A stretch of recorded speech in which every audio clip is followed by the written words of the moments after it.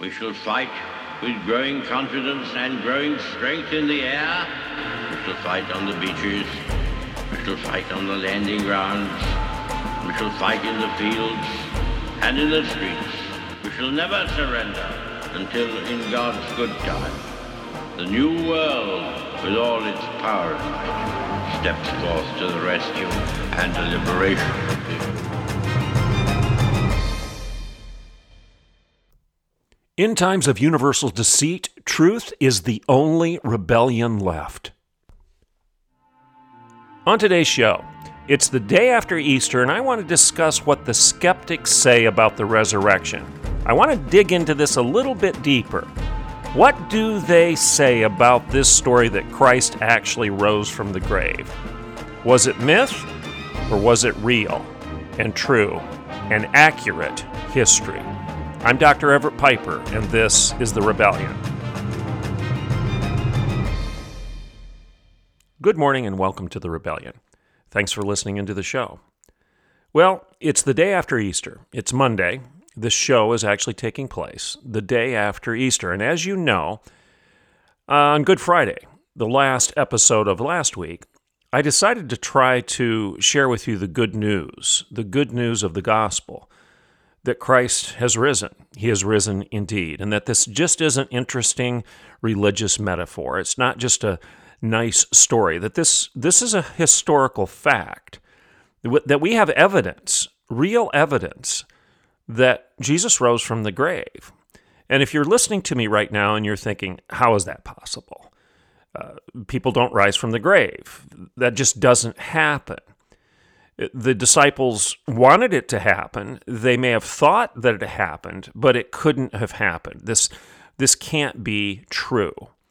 If that's what you're thinking as you're listening right now, what I'd like to do is set the stage to give you the evidence that it is true, and how skeptics over the ages, over the centuries, and even recently, people like Lee Strobel, who's a current scholar, who was a serious skeptic, an atheist, who was a writer for the Chicago Tribune, and an investigative reporter.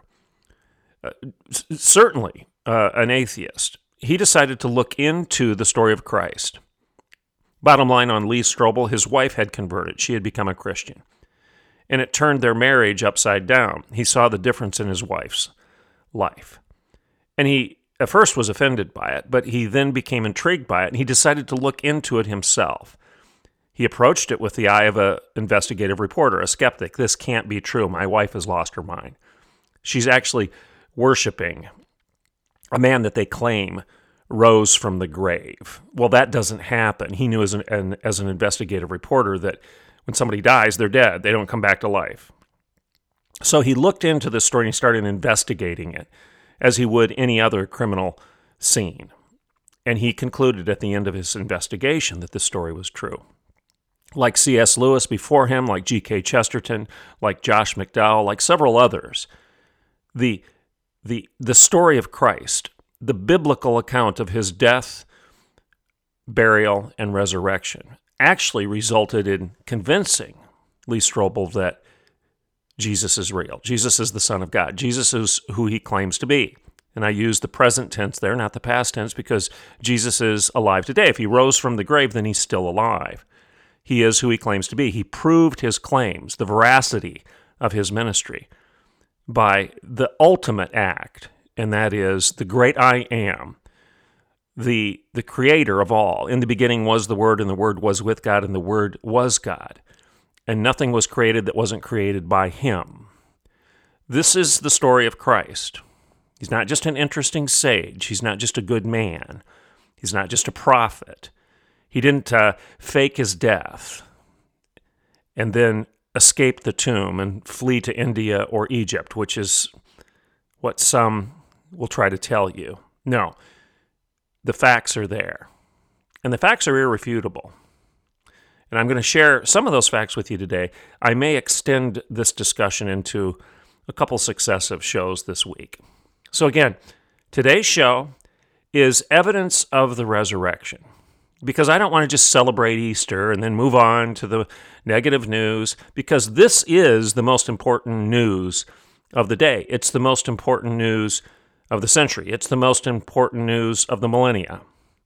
It's the most important news in the history of the world. Because if this is true, all else pivots on this reality, this fact, that Jesus was born, he walked the earth, he was God incarnate, he proved his claims and the claims of others about him by rising from the grave. And if that's all true, it should change everything. Change everything about the way you think, what you believe, how you behave.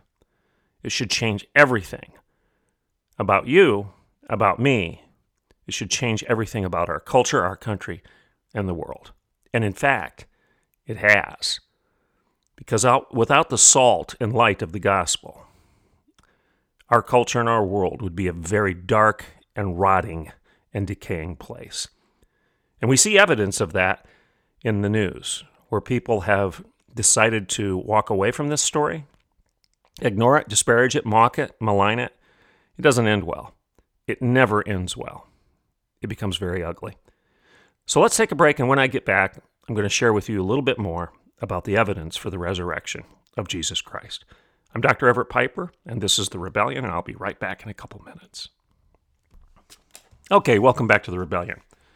What I'm going to do for the rest of the show here is I'm going to review a little bit of information that I shared with you last week on Good Friday. And I'm going to contextualize that, put it in the context of George Barna's research with regard to the percentage of Americans who now claim to be Christians.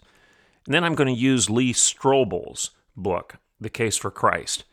And we're going to cover the swoon theory today. The theory of the skeptics who claim that Jesus' death was a sham and that his resurrection was therefore a hoax. Because if the whole idea of him dying on the cross is a lie, if it's a sham, then obviously he didn't rise from the grave because he wasn't dead in the first place. Some people call this the swoon theory. And I'll get into that further.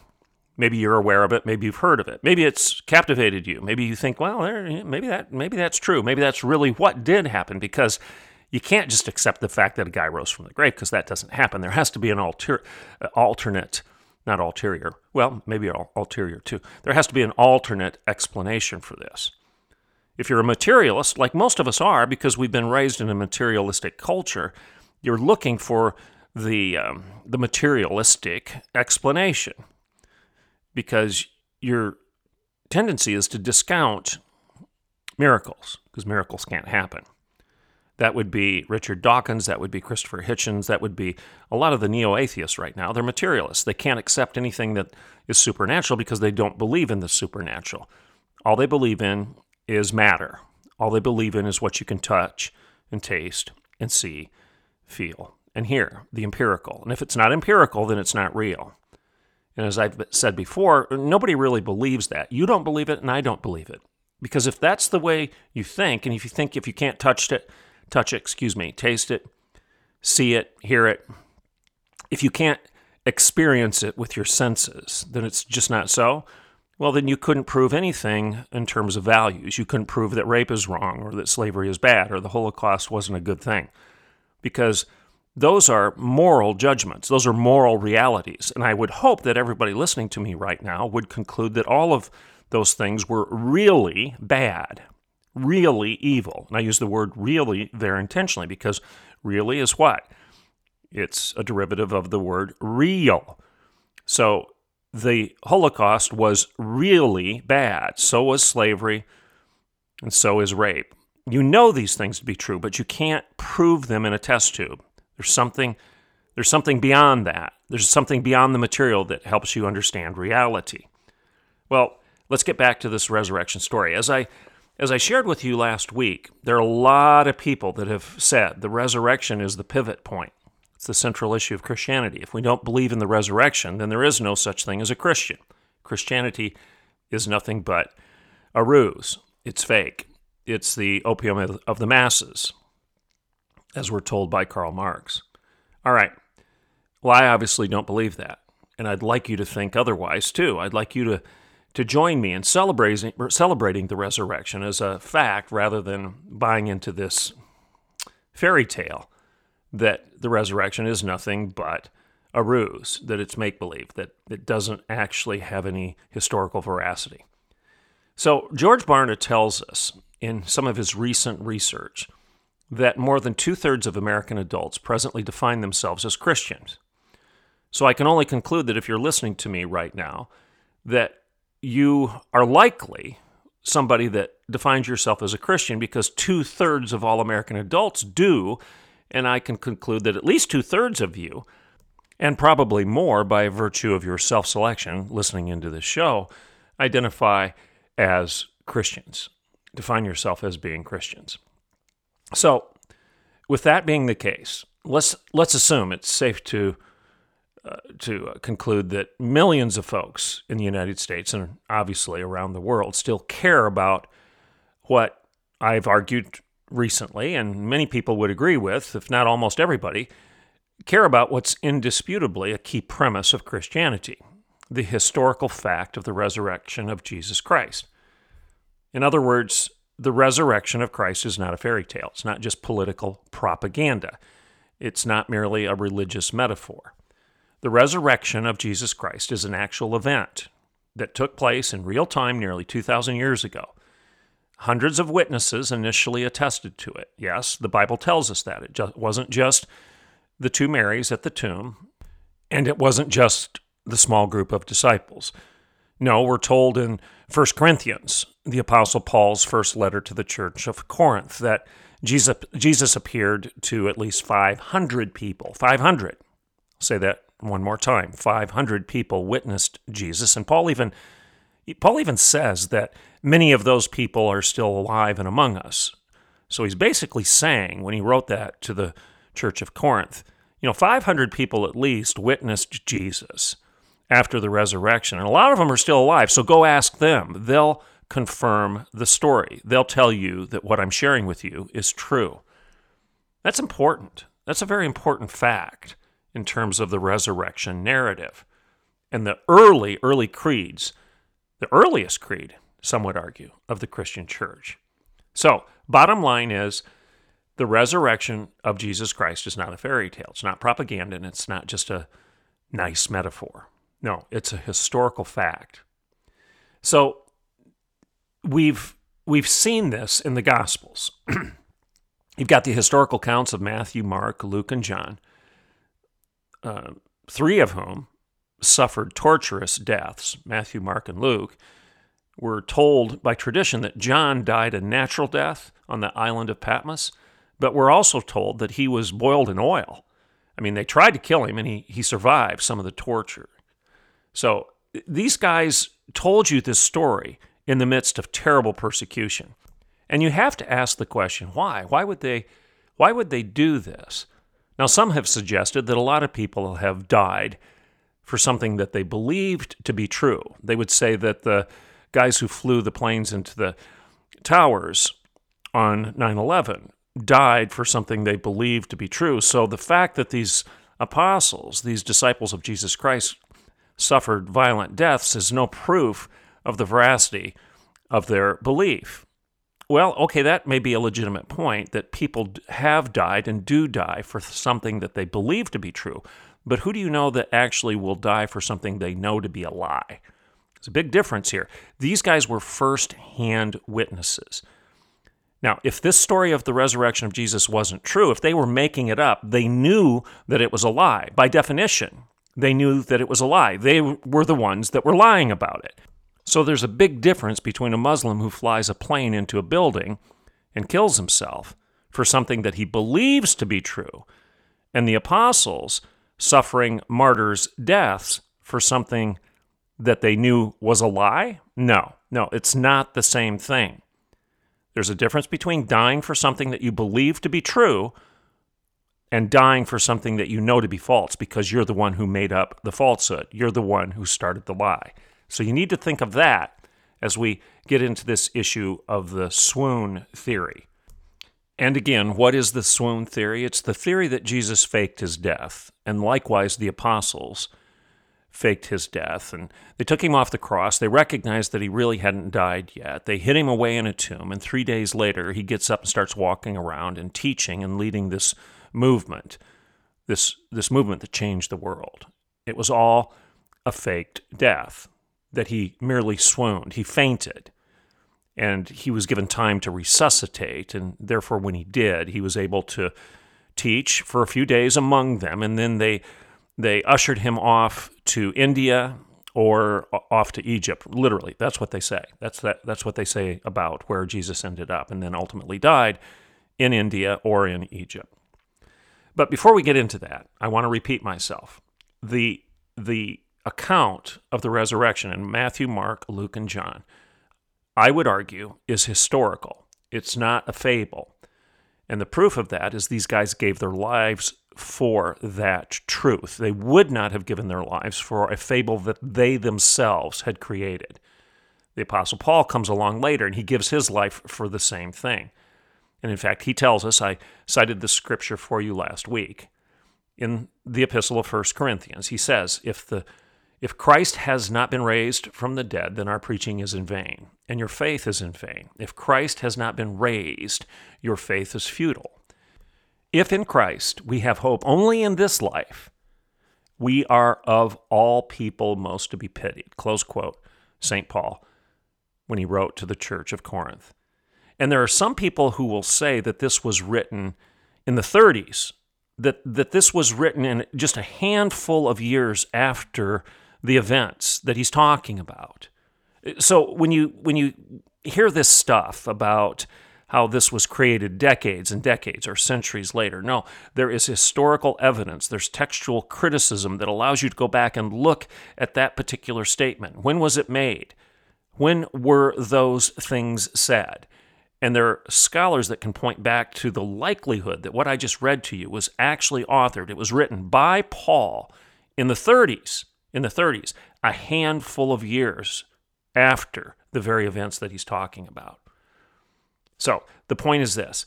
It is pretty clear that without the resurrection, Christianity is a pointless waste of time. Paul just said it. If Christ has not been raised from the dead, then our preaching is in vain and your faith is in vain. If Christ has not been raised, your faith is futile. If in Christ we have hope only for this life, and in this life only, we are of all people most pitied. Why? Because we're believing a lie. It's a joke. And we've given our entire lives over to something that we know to be fake? No, it makes no sense. That makes no sense. Logically, it makes no sense. I don't buy that argument. Okay, so if you don't believe in the resurrection, I don't think you can go there by saying that Matthew, Mark, Luke, and John, and Paul, Peter, and others actually knew that it was fake. No, they didn't think it was fake. They believed it was true, and they gave their lives for it, and they were firsthand witnesses to this stuff. Without the resurrection, Christianity is pointless. It's a waste of time. It's a ruse. It's a lie. And there would be no such thing as a Christian at all if we don't believe in the veracity of the resurrection of Christ. Okay? I read several quotes to you last week. D.L. Moody echoed this. He echoed the words of the Apostle Paul when he said, "The resurrection is the keystone of the ark upon which our faith is supported. If Christ has not risen, we must impeach all of those witnesses, the apostles, Paul, etc., for lying. If Christ has not risen, we have no proof that the crucifixion of Jesus differed from that of the two thieves who suffered with him. If Christ has not risen, it is impossible to believe his atoning death was accepted." All right, I read several other quotes to you. The point is this, and I'll use this as a segue so we can spend the last couple minutes on the swoon theory. Christians don't claim Christianity because God promises that we will live a more pleasant life than atheists do. Well, that's obvious because all the apostles, like I said, suffered torture. All of them, with the exception of one, we're told, John again, with the exception of John, suffered martyrs' deaths. And even John suffered great torture. Jesus died on a cross, perhaps the most torturous death. And that's what I'm going to explain to you right now in terms of the swoon theory. Lee Strobel says, we don't come to Christ because we believe that he's giving us a more pleasant life. here on earth. No, we become Christians because the evidence is so compelling that Jesus really is the one and only Son of God who proved his divinity by rising from the dead, close quote, Lee Strobel. Well, what I want to do right now is use Lee Strobel's book. It's an excellent book. It's called The Case for Christ. And one of the chapters in the book is called The Medical Evidence. Was Jesus' death a sham? His resurrection a hoax? And Strobel asks this question: resurrection or resuscitation? That's the headline for that particular section of this chapter. Resurrection or resuscitation. Now, what does that mean? Well, there's a theory out there that Jesus never really died on the cross.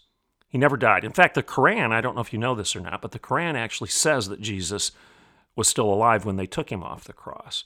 And that afterwards, after he resuscitated, that he actually fled to India. And to this day, there's a shrine in India that supposedly marks the real burial place of Christ. It's in Kashmir. Did you know that?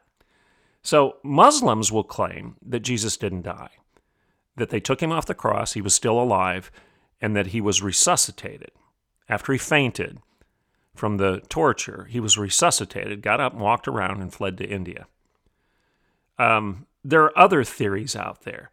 One of them is that after he resuscitated, after he revived, he actually fled to Egypt, and he fell in love with the priestess there in Egypt, the priestess of Isis. I mean, this stuff is bizarre. There's no historical evidence for this. It's all just a fabrication because people couldn't accept the veracity of the resurrection, because they knew if they did that they had to accept the claims of Christ. So they started going down different paths, these conspiracy theories, if you will, that Jesus was actually drugged while he was on the cross, that when they gave him the sponge dipped in vinegar, that there was a drug in there that actually put him to sleep, and therefore he swooned. He fainted. He was drugged. They put him to sleep, and then they took him off the cross before he was actually dead. And like I said, he got up, resuscitated, revived in a few days, and started his ministry. Changed the world as a result of this. Well, this swoon hypothesis has been discounted for several different reasons, and one of them is the medical evidence, the facts of what took place when a person was crucified by Romans. And one of the experts that can share these facts with you is a medical doctor by the name of Alexander Methriel. And Lee Strobel went and interviewed Dr. Methriel. And here's some of the evidence that he found. First, we need to talk about what took place before Jesus was actually put on the cross. And you know this, that Jesus was flogged. Now, we skip over this because we think, well, a lot of us have suffered a whooping, okay? So Jesus got a whooping, right? Well, yeah, he did, but it was a big one. It was a big one. It was called flogging for a reason. It just wasn't a few slaps in the face, or he wasn't beaten while his hands were tied behind his back, as you see in some of the movies when a thug is beating on somebody that he's trying to extract information from. Now, this was a flogging, and the definition of a flogging included this. The Roman soldiers, and this is a fact, this stuff is, any good scholar will admit that these things are true because we have historical documents that tell us what a flogging entailed. The soldiers would use a whip that was braided. The leather thongs in the whip were braided with metal balls that were woven into the thongs of the whip. And they also had pieces of sharp bone braided into these thongs. And when the whip would hit the back of the prisoner, of the person that they were flogging, it would cause deep bruises and contusions. And it would also shred the back of the individual that was being whipped. 1, 2, 3, or 4 of these blows would cause serious damage. But as they proceeded and did 10 and 20 and 30 and 40 of these blows, this flogging, it would literally shred the back of the prisoner. And one physician who has studied Roman beatings says this: as the flogging continued, the lacerations would tear into the underlying skeletal muscle. It would produce quivering ribbons of bleeding flesh. And then there's a 3rd century historian by the name of Eusebius who described a flogging by saying, The sufferer's veins were laid bare. The very muscles and sinews and the bowels of the victim were open to exposure. This is what a flogging entailed. And you're going to tell me that after somebody suffers that type of flogging, that they're just going to get up and start walking around in short order? Many people were told in history would die from the flogging. They'd never make it to the crucifixion, which was probably a blessing, because the crucifixion that followed thereafter was even worse than this flogging. But the point is this: you're beaten to a pulp, literally. The flesh on your back is torn away. Your muscles on your back are torn apart. The very bones down to your spine are exposed, even to the point where your bowels are exposed on your backside because of this flogging, because they're whipping you not only with leather, but with leather that has metal balls woven into it, as well as pieces of sharp bone. And then they're dragging it across your back repeatedly and repeatedly and repeatedly. So what I want you to think about as we reach the end of this program is, let's just stop there. Let's stop there before we get to the crucifixion and the evidence of that and what the Romans actually did to people when they crucified them, nailed them to crosses. Historical facts about that. Let's stop. We'll talk about that tomorrow.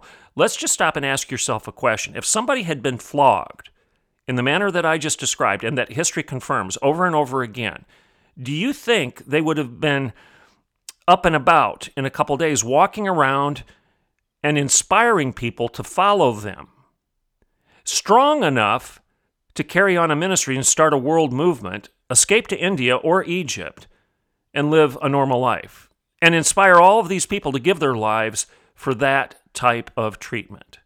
Inspire people to lie about the fact that they had died and risen from the grave. Do you think that that makes any sense? It makes zero sense, because people would die from the flogging itself. So the first point, the first rebuttal to the swoon theory is Jesus was beaten to the point of death before they even put him on the cross. There is absolutely no way that he could have faked a resuscitation to the point where he was just walking around teaching and leading people a couple days later. We'll get into more of the story tomorrow, and we'll talk about the actual evidence of what takes place in a crucifixion and how it's impossible to buy this lie, this nonsense of the swoon theory. I'm Dr. Everett Piper, and this is The Rebellion.